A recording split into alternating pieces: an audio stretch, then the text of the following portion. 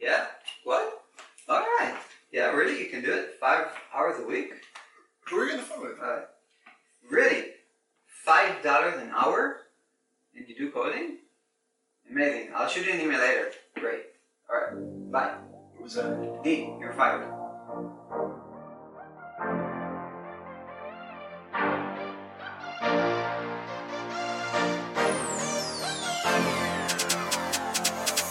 Hey everybody, and welcome back to your week 5 lesson of the Side Project Accelerator. Hello everybody.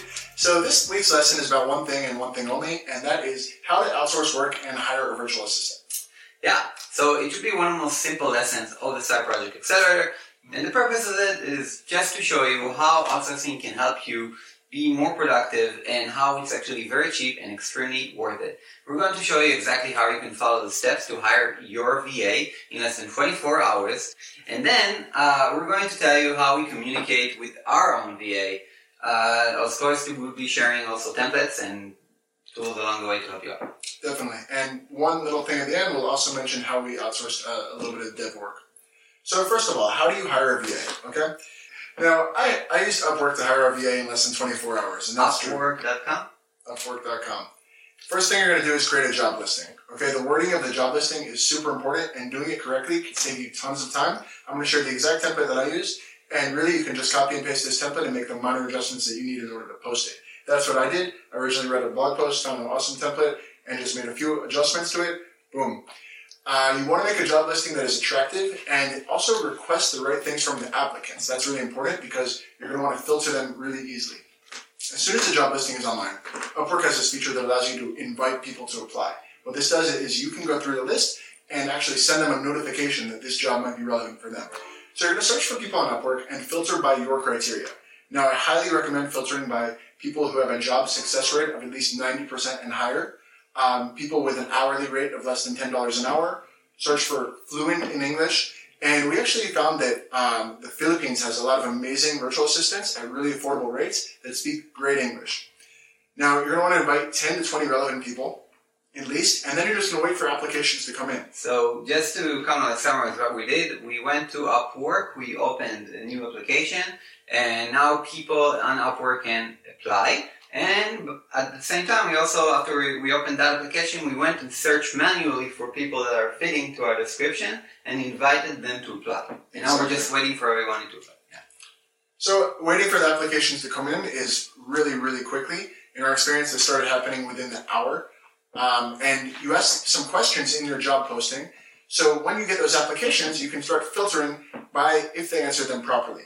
Really, this is important. Don't compromise here at all. Okay? Bad English, they're out. If they say dear sir or madam at the beginning, they're out. Like an Algerian spammer. Yeah. You'll get lots of applications. Really, don't even waste your time with any responses that are not perfect. At the beginning, you might be tempted to do a Skype interview or something for someone who is like almost there but not quite. No. Only perfect applications move on to the next round. And that next round is inviting them for a Skype interview. During the interview, ask them a few questions.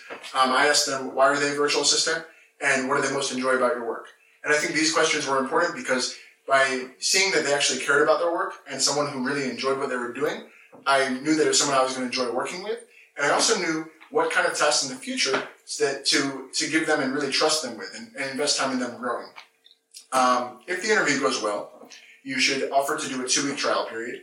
And of course, during this trial period, you're going to pay them. And as far as both of you are concerned, really, there's no difference between the trial period and actually working with them. On Upwork, it's exactly the same. But this makes it clear to both sides that you can leave this arrangement if it's not a good match. And you can also, and I highly recommend doing this, doing a trial period with at least 2 or 3 virtual assistants at the same time. And then you could see how a few of them are working out and choose the best one. The last part of this process to kind of like onboard your virtual assistant is to give them their first task. Now, for the first task, it should be something super simple, something that you're just checking their ability to follow instructions. Someone that is not going to take a lot of your time and ask a ton of questions when you've already provided really simple and clear instructions. So again, this should be something that's absolutely clear that any decently intelligent person should have no way of getting confused with.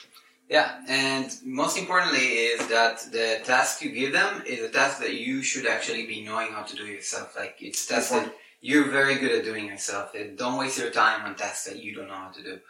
You'll be wasting time and money on that. So how do we communicate with our own VA. So our VA's name is Jody. She's awesome. Super